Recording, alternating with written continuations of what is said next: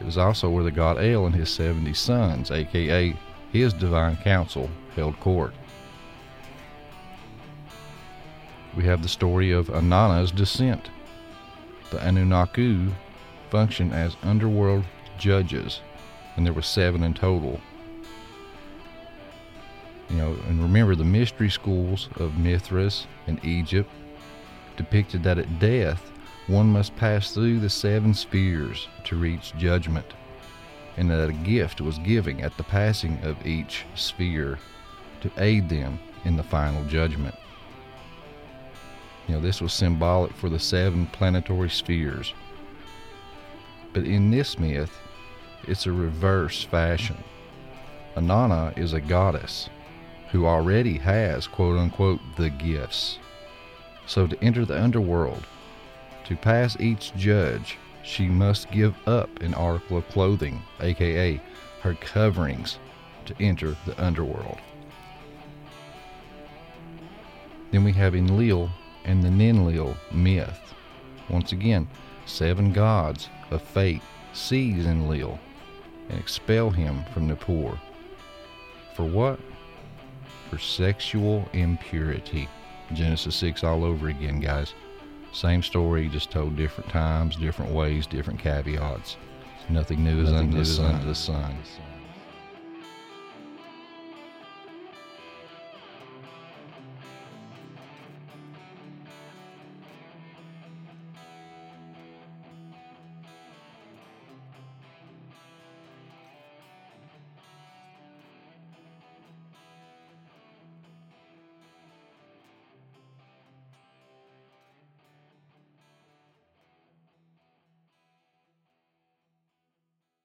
All things continually lead back to serpents, dragons, fairies, Nephilim, and fallen angels. In the distance looms a mystical mountain. As Mike Heiser used to say, if it's in the Bible and it's weird, it's probably important. At its peak, a great fire burns, concealing the Prometheus lens. This development of this knowledge that's being talked about within the mystery schools. An ancient artifact said to reveal the hidden truth within a deliberately darkened world. There is a hidden history that's been deliberately obfuscated from the peoples of the world. Join us as we travel and explore the vast unknown.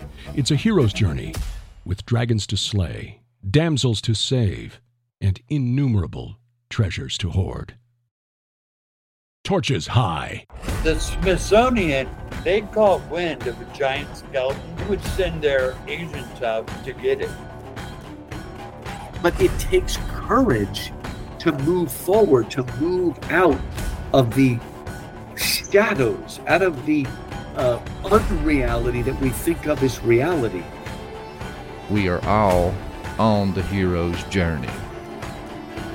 Mankind has been in contact with and influenced by extraterrestrials. Leave the sentient mound of bull feathers out of it. Look at it from a different perspective.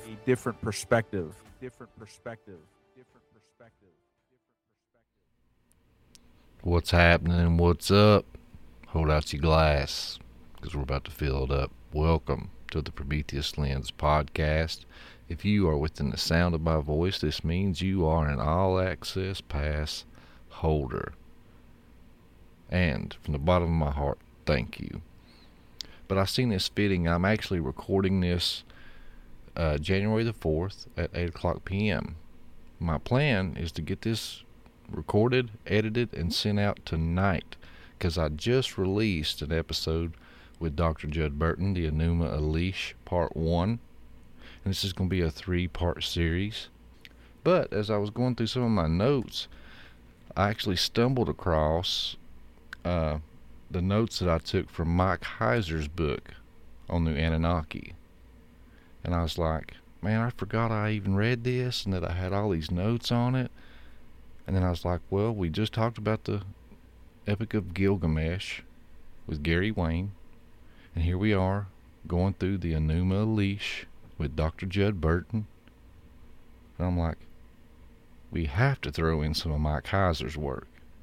So this was kind of my last minute attempt to not only thank you guys, but to throw in some extra context from another great mind.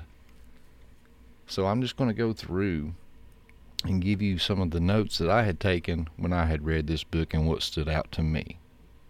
So without further ado, let's just go ahead and get into this thing.